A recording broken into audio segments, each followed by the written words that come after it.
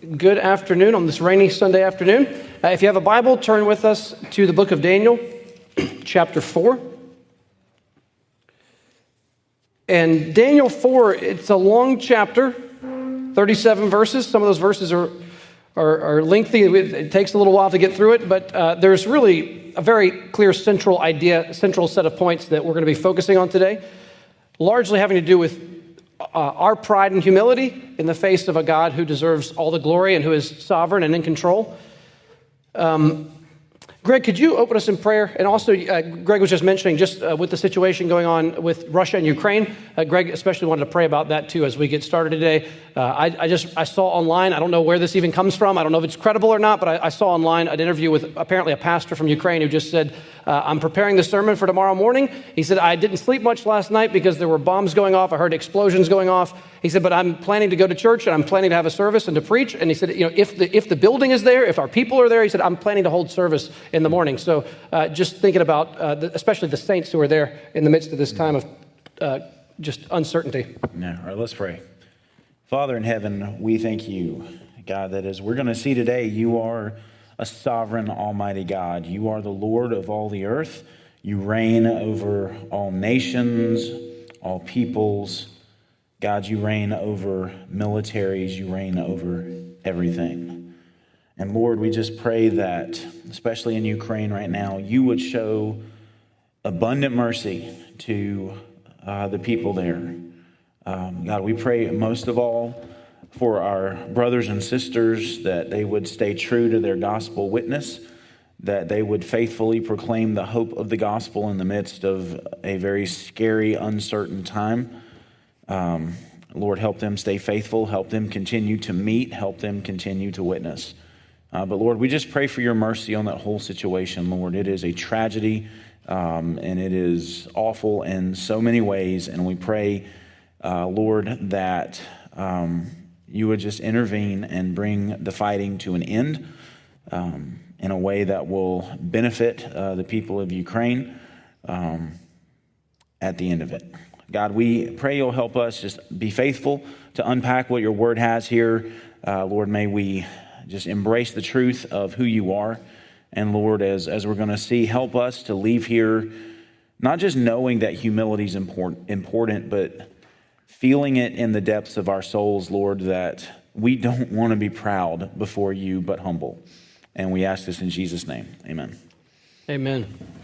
Well, again, turn to Daniel chapter 4 if you're not there already. And, the idea of tyrants, dictators, czars, Caesars, people who think that they basically are God because of the power that they have in this life. Certainly, we're seeing a modern-day example of that with Putin, with Russia. You're seeing Nebuchadnezzar-like behavior. You're seeing this incredible self-centeredness, this desire for power, for glory, and really willing to harm lots and lots of people and kill lots of people in the process of trying to secure what he thinks is his own kingdom of self, really. And the pattern that we see starts way back in the Bible, goes through the whole of the Bible, continues to this very day. But the idea of the abuse of governing authority for the sake of ego, for the sake of pride, for the sake of all those things, greed is nothing new. And Nebuchadnezzar is experiencing a dramatic encounter with the Lord of Lords in this chapter, which gives us hope to pray even for the worst of the worst people.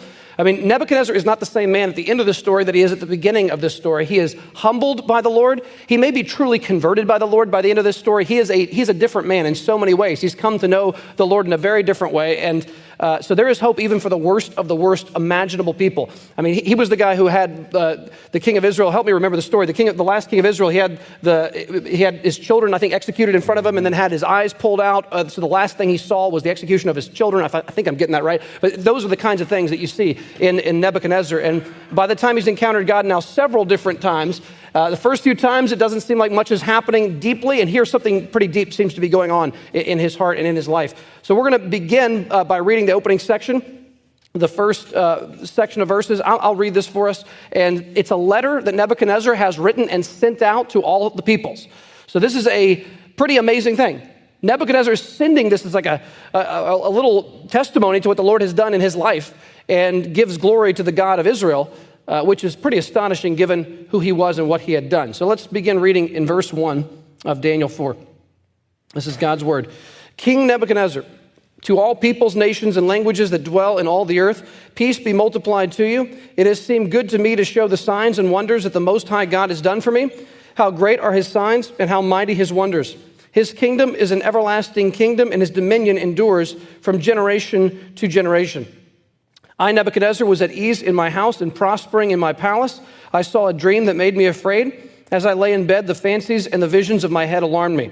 So I made a decree that all the wise men of Babylon should be brought before me, that they might make known to me the interpretation of the dream. Then the magicians, the enchanters, the Chaldeans, and the astrologers came in, and I told them the dream, but they could not make known to me its interpretation. At last Daniel came in before me, he who was named Belteshazzar, after the name of my God, and in whom is the spirit of the holy gods. And I told him the dream, saying, O Belteshazzar, chief of the magicians, because I know that the spirit of the holy gods is in you, and that no mystery is too difficult for you, tell me the visions of my dream that I saw in their interpretation. The visions of my head as I lay in bed were these. I saw and behold a tree in the midst of the earth, and its height was great. The tree grew and became strong, and its top reached to heaven, and it was visible to the end of the whole earth. Its leaves were beautiful, and its fruit abundant, and in it was food for all. The beasts of the field found shade under it, and the birds of the heavens lived in its branches, and all flesh was fed from it. I saw in the visions of my head as I lay in bed, and behold, a watcher, a holy one, came down from heaven. He proclaimed aloud and said thus, chop down the tree and lop off its branches, strip off its leaves and scatter its fruit. Let the beasts flee from under it and the birds from its branches. But leave the stump of its roots in the earth, bound with a band of iron and bronze amid the tender grass of the field. Let him be wet with dew of heaven. Let his portion be with the beasts and the grass of the earth. Let his mind be changed from a man's, and let a beast's mind be given to him. And let 7 periods of time pass over him. The sentence is by the decree of the watchers, the decision of the word of the holy ones, to the end that the living may know that the Most High rules the kingdom of men and gives it to whom he will, and sets over it the lowliest of men. This dream I, Nebuchadnezzar, saw, and you, O Belteshazzar, tell me the interpretation, because all the wise men of my kingdom are not able to make known to me the interpretation, but you are able, for the spirit of the holy gods is in you. So we're going to pause right there. Greg, how about a word just on the introduction of the first few verses, how he begins his letter praising God? Well, I want to, even before I mention that, I want to look at verse 1, because remember in chapter 3, he's wanting all peoples, nations, and languages to worship this idol. And so it is significant that he is writing a letter to all the peoples, nations, and languages in the world. And he's not going to be telling them to worship an idol. He's not going to be proclaiming his glory and his greatness anymore. He is going to be, as he says in verse 2, show the signs and wonders that the Most High God has done for me. And so he says, and again, this is pagan Nebuchadnezzar saying to the nations of the world who know he's pagan king Nebuchadnezzar of Babylon, worshiper of Bel, Marduk, and all of that. He is now talking about the Most High God, and he says, how great are his signs, how mighty his wonders. And he's quoting here, and he does it again in verses 34 and 35. It's likely he's quoting from Psalm 145, where David uses these exact words. His kingdom is an everlasting kingdom, and his dominion endures from generation to generation. And so it is just absolutely breathtaking that this arrogant, prideful king is praising the God of the people that he conquered. And he's doing it without qualification. He's doing it, it's not, and this is another thing I noticed, and we'll see this, it's not, this is, Daniel's God that I'm praising. This is Shadrach, Meshach, and Abednego's God. He's just praising God. There's no somebody else's. He's direct from him to God. And so just how this thing starts, like people were probably like, wait a minute, this can't be Nebuchadnezzar. Like this has got to be a joke. Nebuchadnezzar doesn't do this. King Nebuchadnezzar, he's Babylonian. This is radically out of step with what we know of him. I would just say this, in terms of thinking big picture on these chapters, this was really helpful. Kevin DeYoung has been really helpful to me. I don't know if you guys have watched him, but he's preached through it at Sunday night services, I guess in 2019. But at the beginning of his sermon on this, he said, like, sort of big picture thinking about the first 3 chapters. He said the first 3 chapters have followed sort of this similar formula. There's been a problem, and then the people, either Daniel or his friends, have passed the test, and then they've been promoted. So the last chapter, there's the problem, are they going to bow the knee to this big statue, and they don't, they're thrown in, and then God rescues them, and then they're promoted at the end of the chapter. He said chapter 4 is very similar, except there's an extra step added, and it's Nebuchadnezzar who's the one who's tested. Nebuchadnezzar faces this test, but he fails the test, and then he is sort of humbled, and then he's restored. And Kevin DeYoung just made this point. He said, so often in life, sadly, we need that extra step. We do not pass the test. We're humbled, and then God sort of forgives us, and we're restored. So I would just say, just big picture of these first 4 chapters, something to take away would be when there's a trial or when we're tempted to worry or grow anxious during a trial hits, we want to remain steadfast and trust God, but so often we'll give in to worry. And if we give in to worry or anxiety or fear, we are brought low. God has to sort of humble us. We repent and restore. So we would just want to learn from Daniel and his friends that we want to just try to minimize that extra step, try to just keep remaining steadfast. I thought it was just very helpful, big picture, just application of the first 4 chapters. Thank you, because that's exactly what this message is for us, that next step, that we need to be humble. And I think I've got to admit that I've come in here somewhat armed with an agenda, but you hear these big words, sovereignty of God, providence of God. You say, oh, well, that's just those big theological type terms. No, that's what this whole book is about, that God rules over men. And what does it say? You just read it, Mark. The sentence, verse 17, the sentence is by the decree of the watchers, the angels, the decision by the word of the holy ones, to the end that the living may know. That's us. The living may know that the Most High rules the kingdom of men and gives it to whom he will and sets over it the lowliest of men. That's historically true. God reigns and rules over this universe. The sovereignty of God. I'm been camped out on this book I retrieved from the back room, Trusting God by Jerry Bridges. It's an old book. But he says if there's a single event, one event in all the universe that it can occur outside of God's sovereign control, then we cannot trust him. Think about that. One single event. I've got to mention this because it's 40 years ago this May, my little brother was killed in a plane crash in the Air Force training accident. He wasn't even flying. He was in one of the pilots in the cockpit. And I heard all kinds of things from people. Now, I wasn't 40 years ago, I feel like, where I am today. But I knew that this was wrong because I heard people say things like, well, that's not God's will. God wouldn't allow something like that. That's the plane's fault or the pilot's fault or something like that. No, nothing happens. Here's some verses. Job, I know that you can do all things. No plan of yours can be thwarted. Job 42:2. Our God is in the heavens. He does whatever he pleases. Psalm 115:3. For the Lord God Almighty has purpose, and who can thwart him? His hand is stretched out, and who can turn it back? Yes, and from the Ancient of Days I am he. No one can deliver out of my hand. When I act, who can reverse it? From Isaiah 43. So on and on and on. You can just take the book of Isaiah alone and probably find 50 verses very similar to some of these. So God is sovereign, which means he's almighty. He reigns and he rules.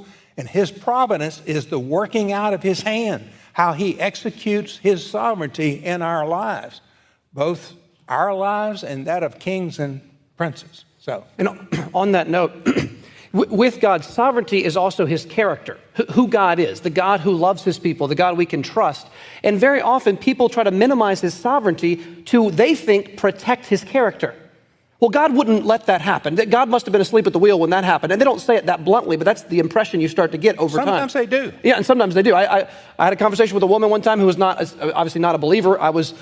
Long story short, I was just talking to a lady at a pool one time a number of years ago when my wife was doing some stuff there. And this older lady, we got into this long conversation, and she talked about how her husband had died in a motorcycle accident. And she said, and she knew I was a Christian, but I didn't say what I thought about anything about God's sovereignty. She just looked at me and she said, now I know you're young, she said, but she said, anybody who tells me that that's God's will, and then she used a curse word. And then she said to me, she goes, I know you're young. She said, but I would love to talk to you 10 years from now and see if you still think what you think about God being like kind of in control of the world. I wasn't really saying much at all. I was just sort of sitting there for most of the conversation. But you could just feel it of saying, if God is sovereign over these negative events, if he's ultimately in control even over the negative events of life, she was saying it impugns his character. I want nothing to do with that God. Whereas we as Christians on the other side of the cross especially, we look at the most bleak, horrific things that have ever happened, and we see that God mysteriously is weaving them for the good of his people. And that's the lesson Nebuchadnezzar's going to have to learn, the lesson we all need to learn, frankly, is that God is the one who controls kings. He's the one that sets things up and tears things down. And we need to be humbled before the truth of who he is. Well, I would say another thing just here at the beginning, kind of setting up what's going to happen, is oftentimes the way God displays his power, the way he, Nebuchadnezzar, how great are his signs, how mighty are his wonders. We might be expecting that he did some grand miracle, a victory on the battlefield, or, stopped a lava flow or a volcano. The world has a very hard time seeing wonders the way we see them in light of Scripture. Mm-hmm. Nebuchadnezzar, he talks about all of this, and then what happens? It's just him. He acted like an animal for a time, and then God restored his sanity. I mean, to the world, that might be laughable. It might be absolutely laughable to the world. Well, how is that a sign or a wonder? How is God showing his kingdom? Well, God is more concerned with converting people to see his glory and be humble before him than he is over, majestic displays in the sky. I mean, he does that occasionally. Nebuchadnezzar's seen him do some crazy stuff. But, in light of the fact some people are going to have a hard time with his sovereignty, they're also just going to have a hard time with how he works. Because this goes contrary to how we work. God's going to show his power. It's going to be, as people say, it's going to be a big breakthrough. It's going to be this, that, and the other. And he changed my mind for a season and then gave me sanity back. Which on that's a great point, Greg. So Nebuchadnezzar has witnessed these three men, Shadrach, Meshach, and Abednego, get thrown into his furnace, which would be unbelievable. They're delivered, right? He sees that with his own eyes, this incredible, miraculous deliverance. That doesn't change his heart. So what happens next is the Lord puts him through an incredible trial. He basically takes Nebuchadnezzar and throws him down. He completely gets him off the throne for a number, it says for 7 seasons, however long that was, whether it's 7 years, 7 months, or however long. For a long period of time, long enough for his hair to grow long, his nails grow long like a bird. I mean, he has mental insanity that goes on for a period of time. God has to bring him physically, literally down to nothing before he can be built back up. And so, kind of like you're saying there, whether it's through the seemingly positive, shiny moments or the more trying, difficult moments, the lesson for us is to be humbled before the Lord, no matter what is going on in our life currently. Look with me at verse 4 and 5. He says, I, Nebuchadnezzar, was at ease in my house and prospering in my palace. I saw a dream that made me afraid. As I lay in bed, the fancies and the visions of my head alarmed me. Now, this may sound familiar. Didn't this happen last time he had the dream? He has a dream and he was at ease, and suddenly he has a dream and now he can't sleep. He's got anxiety, he's got fear. And I think similarly, people who have ease and feel really happy with their life who don't yet know the Lord oftentimes are living in an illusion at the time. And when they begin to actually see reality, like this dream is beginning to show him something of his mortality and the temporary nature of his kingdom, and he's probably got some sense that that's where this dream is heading. That's probably why he's so disturbed by it. But just that little dream, that little sneak preview of what's coming, of reality, absolutely knocks him to where he can barely keep it together. He becomes overwhelmed by fear, anxiety. He's alarmed in his head by the visions that he sees, and nothing is able to give him peace until he calls on Daniel to help him with the dream. Yeah, one of the things I would say is, one commentator just said, is the nature of life that times of ease are always temporary. Times of ease are always temporary, and how easily peace can be shattered. Even for Christians, like you think, so I often just think about applications. So I'm thinking, when God does give us times of ease, those are going to be temporary. Like there's going to be a trials are going to be coming down the pipe, like in the future. And so easily, Ferguson talked about how easily the foundations can begin to shake. Like you get one phone call, or you turn in your blood work, the doctor comes out and says things don't look good. I mean, just give me one little word like that, a phone call or whatever, a letter in the mail, and it's like the foundations can begin to shake. Michael Horton, who's a seminary professor out in Westminster Seminary in California, recently he went into the hospital and wasn't feeling well. They thought he had COVID, and they tested him. He didn't have it, and then all of a sudden they realized that one of his his heart valves had busted, I think, and they had to have open heart surgery. And he wrote a little bit, just a very brief bit of what he wrote. He said, It will take a while to recover completely, but I am grateful to the Lord not only for extending my life, but for many things I have taken for granted. I mean, it's just so, when life is going well for us, we just have the tendency to take things for granted. And here, God brings a trial, and Horton is just thinking, wow, I've taken so much for granted. God wakes him up. So I was thinking, when God gives us these days of ease, or what I've called sunny days in the past, is we need to cultivate thanksgiving to God. We should cultivate a dependence on God because the trials are coming, and it will equip us when the phone call comes. We're going to be enabled to trust God when that call comes. Something's happened to your dad or whatever it is. If we're on the sunny days trusting him and cultivating a dependence on him, and just knowing that days of ease are temporary, but trying to make the best use of those days of ease, just an application to draw from that. Verse 4. Well, something it's not necessarily related to a main point, but I found it kind of humorous. I can't remember who said this, but they point out in verse 8, it's different this time with Daniel coming in.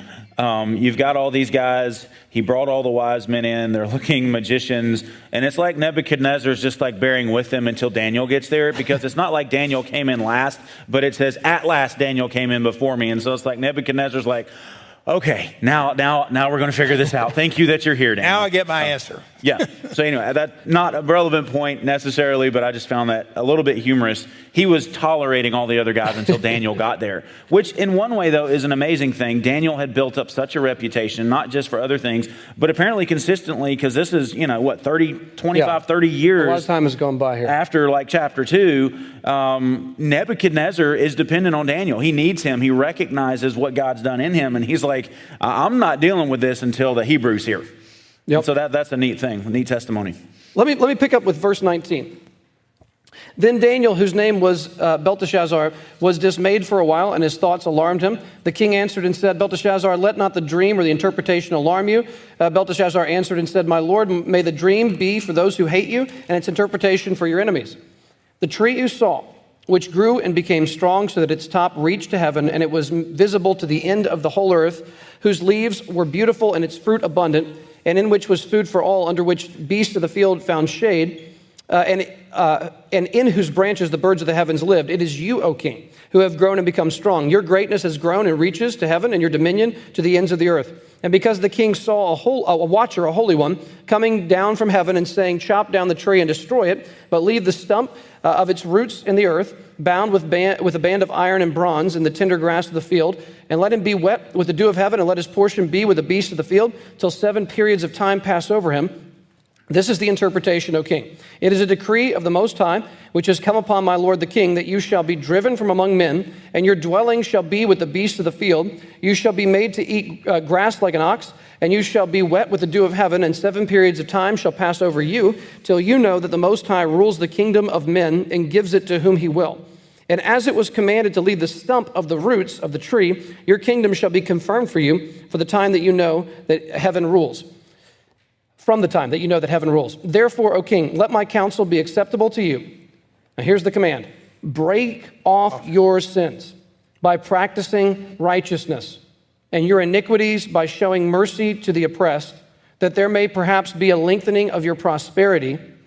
Now look at the next part. All this came upon Nebuchadnezzar at the end of 12 months. He was walking on the roof of the royal palace of Babylon, and the king answered and said, is not this great Babylon, which I have built by my mighty power as a royal residence and for the glory of my majesty?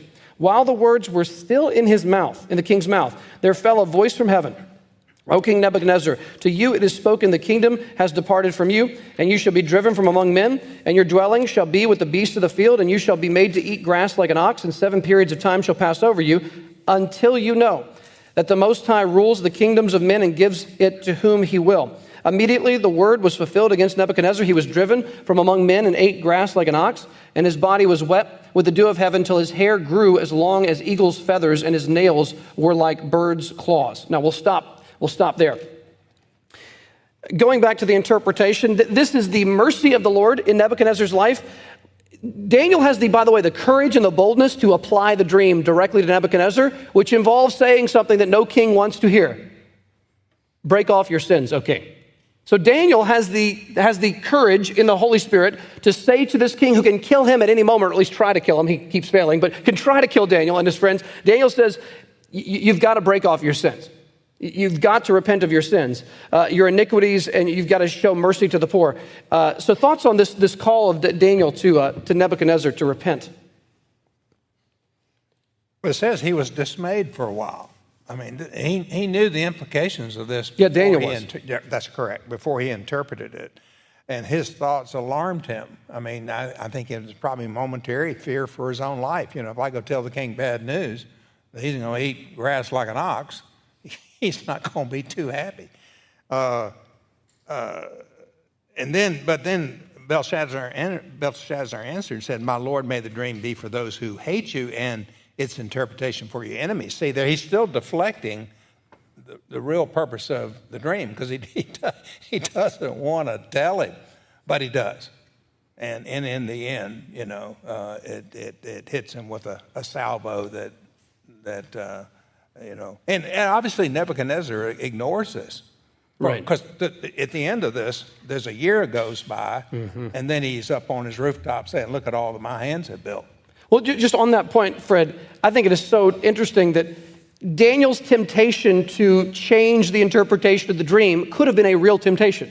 Now, of course, Daniel doesn't do that. He's a genuinely godly man. But there would be a real temptation to water down the negative part of the interpretation of the dream. Wouldn't there be? Wouldn't there be? You're about to tell the most powerful man on earth that he's going to act like he's going to have mental insanity for a number of 7 periods of time. He's going to be eating grass like an ox out in the field. He's going to look like a complete crazy person. He's going to go literally insane. And then you call for him to repent. That takes tremendous courage. And there would be a temptation to want to leave some of that out. There just would be. And yet Daniel loves Nebuchadnezzar enough to speak the truth, even though it is not going to be easy for anyone to hear. And as we say over and over here, we've got to do the same thing with our Bibles. We've got to say what it says. We've got to say it graciously, kindly, but clearly. And we can't water down the parts that might be unpleasant to the person that we have to speak to. We have to speak the truth clearly. I think it's significant too. We've talked about this before in relation to Nebuchadnezzar. Initially, we might think he's got some kind of emotional response. He's alarmed by this, but it always comes down to, whether someone is truly responding to the truth is, will they repent and start walking in the way God has for them? Because Nebuchadnezzar, again, primed to hear the truth, primed to listen. And Daniel, again, straight out says it, verse 27, Nebuchadnezzar doesn't do that. He was alarmed, but apparently not enough. And so again, this is why I think we have to press the importance of repentance and faith. Just because you feel something when you hear the gospel, when you hear the truth, it's not enough to say, okay, I feel something now. Are you going to respond to the exhortation based on that truth? That's why when we preach the gospel, it's always repent and believe. It's not just, oh, you feel bad about your sins. Great. It's, no, if you realize how bad sin is, you need to turn from it. And you need to start following Jesus. You need to start walking in his ways. And that's exactly what Daniel tells Nebuchadnezzar. And whatever fear, alarm, terror that Nebuchadnezzar had, at this point, it still wasn't genuine enough to actually lead him to change. Yeah, one other thing I would just say, y'all are emphasizing the courage side that Daniel had, which is fantastic, which he did. But Alistair Begg talks about the compassion that Daniel has. This was just powerful to me. And this is what Begg said. He said, Nebuchadnezzar had hauled him from his home, had almost had him killed in a paranoid rage, had then thrown his friends into a fiery furnace. And Daniel realizes this dream is a promise of coming judgment on the king. But Daniel is not glad that the king is facing this horrendous God-wrought humiliation. There is no desire for retribution. He has compassion for the one who is facing it. This is incredible that he has this compassion for. He's not delighted that this is going to happen. And Sinclair Ferguson, I just thought, whoa, he just blew my mind on this. He said, how did Daniel sort of get this spirit of compassion? Ferguson said this spirit of compassion was conceived in Daniel's life of prayer, which is a marked feature of this book. We know he spent regular periods in prayer each day, Daniel 6. It is certain Nebuchadnezzar's spiritual condition figured regularly in his petitions. I thought that's amazing, that Daniel was likely praying regularly for the spiritual condition of Nebuchadnezzar. And here he gets this word that something horrendous is going to happen, and he's overcome with compassion for Nebuchadnezzar. I just thought, if there are people that are difficult in our life that are not Christians, that we think are very far from the Lord and really are in our lives and are causing us problems, how often do we regularly pray for them? I thought there's more application there to learn from Daniel, this godly man, so much to draw from his life. Well, you could probably sense that Daniel would have tremendous joy if there was a change in Nebuchadnezzar, not just for his own safety or convenience or ease. If there was a real transformation in him, that would produce great delight in Daniel himself. And like you mentioned, Mark, too, this transpired over a long period of time, this relationship, between Nebuchadnezzar and Daniel. He credited himself early in his reign with the dreams and with the interpretations and that kind of thing. And Nebuchadnezzar trusted him. And so he just kept interceding for him. Amazing. Do we do that? Or do we just give up on somebody and say, well, I'll shake the dust off and move on to the next house or something? But there's, like you say, some real care. I think there's a relationship there. Would you all agree? Like, it's our closest friends that we keep closest. We want to be believers, but at the same time, it's not wrong to have an unbeliever that you're close with. It seems like the compassion Daniel has is because he's actually friends with Nebuchadnezzar. He's been there with him for 25, 30 plus years.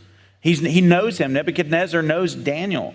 I don't know, the extent of their relationship, but it seems like it's more than just this, distant Hebrew slave talking to the powerful, conquering king. It seems like Daniel genuinely cares about what happens to Nebuchadnezzar, to where it's not just, well, I'm supposed to care for you because I'm a Christian and, I'm a believer and you're not a believer. It seems like he genuinely cares for him, and like he's concerned about what this means for his friend.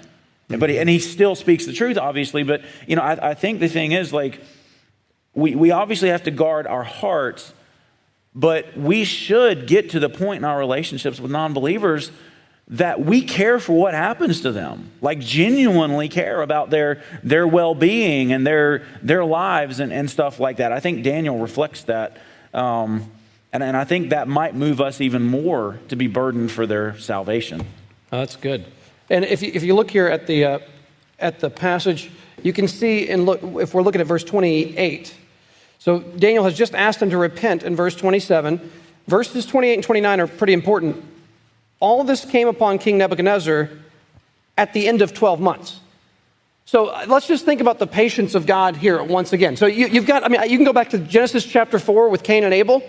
It's not just as though God just shows up and strikes Cain with some sort of mark on his body. And no. How does it go? Cain first is feeling jealousy toward his brother Abel over a religious thing. His offering is not accepted. His brother's is accepted because his brother has faith. He doesn't have faith. Hebrews 11 tells us. And so over time, he becomes more and more embittered, more and more jealous, more and more covetous of his brother's position, his acceptance with God, whereas he lacks this relationship. And that turns into a quiet anger and fury, and it builds and it builds. And that's why whenever we have these things, we should deal with them quickly, immediately, when there's bitterness or jealousy. That this thing just festers. And the Lord obviously knows this is happening. The Lord appears to Cain and says, hey, Cain, sin is like a tiger crouching outside your bedroom door, like outside the door of your house. There's a tiger, there's a lion crouching outside your house. Sin's desire is to completely captivate, capture, and destroy you. It is festering, and one day it's going to take over, do more than you ever thought it's going to do in your life. You've got to get mastery over it now. So right now, repent, trust me, I will help you fight this, and you can get through this. That's the message. And Cain ignores the word of the Lord. Time goes by, and of course, it leads to the first murder, which then the Lord comes and is again gracious to Cain, even in the midst of that, with the brother's blood crying from the ground. Or you just go a couple chapters forward. You go 2 chapters forward. And I know this is slightly debated, but my interpretation of Genesis 6 is that God gives 120 years before the flood. That God says, okay, 120 years, I'm going to deal with you guys, and then at the point of 120 years, I'm going to send a flood, and I'm going to judge the world. And so Noah has 120 years to build the ark. He lived well over 600 years, so that was fine for him. He had 120 years to build the ark, but the world, I think, had 120 years to repent during that time the ark was being constructed, which was this massive structure, and over a century goes by, nothing is better, the flood comes. And you can go on to Nineveh, right? Jonah, 40 days, and Nineveh will be destroyed, and on and on. The Bible is not a story about God mainly being angry at a sinful world. It's mainly God being patient with a sinful world. And God's patience will wait centuries until the Amalekites are destroyed and the Canaanites. Centuries go by. And then before he judges Israel, almost a millennia goes by. So you see the patience of God in this story. Yeah, one guy just said it was like this warning shot, that God is sort of firing this warning shot. If you continue in this and don't turn your way. One pastor just said when he was a kid, like he would be doing something wrong and his dad would like pull off his belt and he'd hold it together and he'd snap the belt at him. Like basically, you continue down this path, this belt is coming. And sometimes even as Christians, like you're saying, God will sort of give us a warning. Like if you're dabbling in this sin, like this is where that sin is heading. You may see it with somebody who's fallen or whatever it is, and you need to repent of this sin right now. And Kevin DeYoung again just said there's almost nothing more gracious in your life than someone to warn you of the sin you are stuck in. It is because he loves Nebuchadnezzar that he warns him to turn around. And just in our own lives, again, if you're dabbling in sins, God will give you this warning shot and say, we need to turn around. But like one pastor just urged non-Christians in his audience, he just said, today is the day of salvation. Like God's given you today. Don't try to stiff-arm God, essentially, try to push him away. Today's the day to turn. And so I just think we should even say that because judgment is to come, and you don't want to just keep, some people just think, when I get older, I'll turn. But that's like the devil whispering in your ear, just wait, delay. But it's today. Is another application we can draw from that. There's an urgency there, isn't it? Mm-hmm. I mean, just like James, Hebrews. Today, well, as of today, repent, turn. Don't drift. The two-sided temptation, I think, from the devil in that regard is if you're young, no reason to get serious about the Lord now. You've got all your life to do it. When you're old, you've already wasted your life. Why do it now? So no matter where you are in your life, the devil has a great reason why this is not a good time to get serious about your faith, right? You can either do that later or it's too late. You've already messed everything up. No hope going to him now, which of course, both of those are totally incorrect. But no matter where we are in life, today is the day of salvation. Flip with me just real quick. We don't have a ton of time to go here, but James, in the back of your New Testament, go to James chapter 4.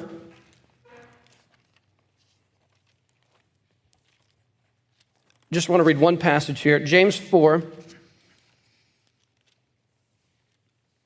Here's the warning that James gives, including pride and humility. We'll start in verse, I'll just start in verse 1. This is a tremendous passage. What causes quarrels and what causes fights among you? Is it not this, that your passions are at war within you? You desire and do not have, so you murder. You covet and cannot obtain, so you fight and quarrel. You do not have because you do not ask. You ask and do not receive because you ask wrongly to spend it on your passions. You adulterous people, do you not know that friendship with the world is enmity with God? Therefore, whoever wishes to be a friend of the world makes himself an enemy of God. Or do you suppose it is to no purpose that the Scripture says he yearns jealously over the Spirit that he's made to dwell in us? But he gives more grace. Therefore, it says, God opposes the proud, but gives grace to the humble. Submit yourselves, therefore, to God. Resist the devil, and he will flee from you. Draw near to God, and he will draw near to you. Cleanse your hands, you sinners, and purify your hearts, you double-minded. Be wretched and mourn and weep. Let your laughter be turned to mourning and your joy to gloom. Humble yourselves before the Lord, and he will exalt you. So our options either to humble ourselves before the Lord or to be humbled, like Nebuchadnezzar will be by the Lord. Okay, we can turn back to Daniel 4, and we can pick back up. Greg, could you finish the chapter for us? Read from 34 to the end. Yes. Okay. At the end of the days, I, Nebuchadnezzar, lifted my eyes to heaven, and my reason returned to me, and I blessed the Most High, and praised and honored him who lives forever. For his dominion is an everlasting dominion, and his kingdom endures from generation to generation. All the inhabitants of the earth are accounted as nothing, and he does according to his will among the host of heaven and among the inhabitants of the earth. And none can stay his hand or say to him, what have you done? At the same time, my reason returned to me, and for the glory of my kingdom, my majesty and splendor returned to me. My counselors and my Lord sought me, and I was established in my kingdom, and still more greatness was added to me. Now I, Nebuchadnezzar, praise and extol and honor the King of heaven, for all his works are right, and his ways are just, and those who walk in pride he is able to humble. Sounds like submission to me. We discussed it, whether or not this confession, repentance was genuine, and it appears, in my opinion, that it is. I think we might see Nebuchadnezzar in heaven one day. That would be amazing. And that'd be amazing. Because I think this is, correct me if I'm wrong, but this is the only example of a pagan ruler, king, that has submitted to Almighty God. Now, you could argue that Darius perhaps did, or Cyrus, that let the Hebrews go back, but then they recognized the power of God as well. But this is a clear confession. Very strong confession and humility. Yeah. Well, I mean, also too, Nebuchadnezzar here, he's quoting again from Psalm 145, I think it's verse 13, which David wrote. So he's quoting from an Israelite king. And you look at verse 35, go back and read Isaiah chapter 40. It's the language here, it's like he's drawing or summarizing what he learned from Isaiah chapter 40. And so the scriptural foundation for what he's saying here, I mean, obviously I think this is an effect of having Daniel and his three friends there. I mean, again, we don't know the exact, nature of how they interacted, but perhaps Daniel was sharing the word of God and trying to get Nebuchadnezzar to understand these things. And so it finally clicked once he had been humbled and restored. But you read, just go all of Psalm 145 when it talks about the people who draw near to God, the people that God blesses, the people that God saves. Nebuchadnezzar, based on how he's talking here, at least potentially seems to fit in the category of those who belong to God and not those who are outside. Again, I hope I'm going to see him in heaven one day. I think it's likely. Again, we can't say 100%. But he's quoting scripture, and his whole praise of God is saturated in a biblical worldview. This isn't Babylonian. This is biblical thinking that is driving his praise of God. And we don't know anything after this. This is the last thing we hear about him in the book of Daniel. And so, like with many new Christians, especially out of non-Christian backgrounds where there was no exposure to Christianity, for all we know, this is speculation. So don't write this down as absolute. But if that's the case, then Nebuchadnezzar would be equivalent to what we call a baby Christian. He gets the basic truth right, and we trust as God is faithful to work in people who become true believers.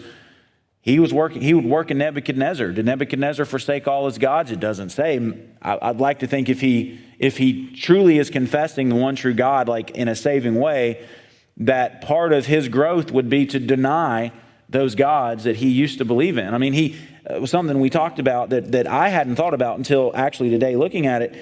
In this public letter, he doesn't just refer to Daniel as Belteshazzar. He specifically draws a distinction between Daniel, who was named Belteshazzar after my God. And so it's like Daniel, that's that Hebrew guy. Why would he make that distinction? It seems like something more than just humility, probably saving humility, is here. He's speaking in ways that seem to indicate that he's truly saved.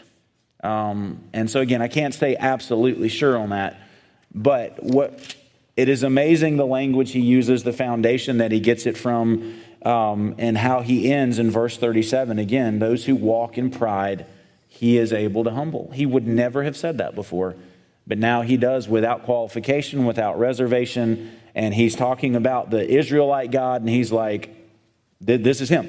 And one other thing, I know we're almost out of time. One other thing that's interesting, Nebuchadnezzar, what did Daniel tell him to do? Break off your sins. Nebuchadnezzar was a brutal guy. The other times, if you don't tell me what I want, you're going to be ripped limb from limb. And all this gory, gruesome stuff. Shadrach, Meshach, and Abednego, when they do their thing, at the end of that, hey, you know what? If you speak a word against their God, we're going to rip you limb from limb, and it's going to be gruesome and gory. Right now, he doesn't threaten anything. He just testifies to the one true God. That seems to be a pretty big change. One of the miracle here, I know time's a factor, but is that his kingdom was preserved. That's another example of God's sovereignty. When monarchs, people are always trying to get their job. Either their own kids or somebody else's kids were trying to overtake the throne. God preserved, whether it's 7 years or 7 periods of time, he preserved his throne and restored him when he humbled himself. Just one quick sentence from Alistair Begg. He just said, when you have been humbled and raised up by the sovereign God, you speak more of him than you do of yourself. And just how true is that? Oh, wow. Sure. Can you pray for me? Yeah. Let's pray. Heavenly Father, we're thankful again for the opportunity to gather here and to study this wonderful book of Daniel, and just rich with application. And we do pray that we would remember that you oppose the proud, but give grace to the humble. So, Father, I pray that you would cultivate humility in all of us. Help us to fight against the sin of pride that is so prevalent, I think, probably in all our hearts. So make us humble before you. Thank you for Daniel's example of his both compassion and courage to not shy away from speaking the truth, but he was compassionate. As Greg said, he seemed to have that genuine love and affection for Nebuchadnezzar. I pray that that's how we would be with the non-believers in our life, that we would have a genuine love for them, that we would regularly intercede for believers in our life, even difficult ones in our life that we think are so far from you. I pray that we would just be faithful to continue to pray and pray and pray and plead that you would save. Just help us again to remain steadfast in the face of trials. I pray that more and more we would learn not to need that extra step, as Kevin DeYoung talked about, of humbling, but we would just continue trusting you when the trial hits. And Father, even when you give us the days of ease, which we know that they're temporary in this life, I pray that in those days of ease and those sunny days that we would cultivate thanksgiving and dependence upon you so that we would be better equipped for the trials when they do hit, that we would be prepared to trust you even when the trials hit, and help us to remember that you are sovereign over all of us and all of our lives, and that you love us as your children, and help us to trust you. And I would pray for the service that you'd be at work both through the singing and the teaching, that your people would be built up during that time. We pray this in Jesus' name. Amen. Amen. Just a quick reminder, next Sunday we will not have the Daniel study. So if you want to come to Sunday school, please come. The Romans class will still be meeting in the choir room. It might get a little tight in there, but it'll be good. And so if you want next week, Romans, but not this class. And we also have a meal in here after the service, if you want to stick around after the service. Thank you, guys.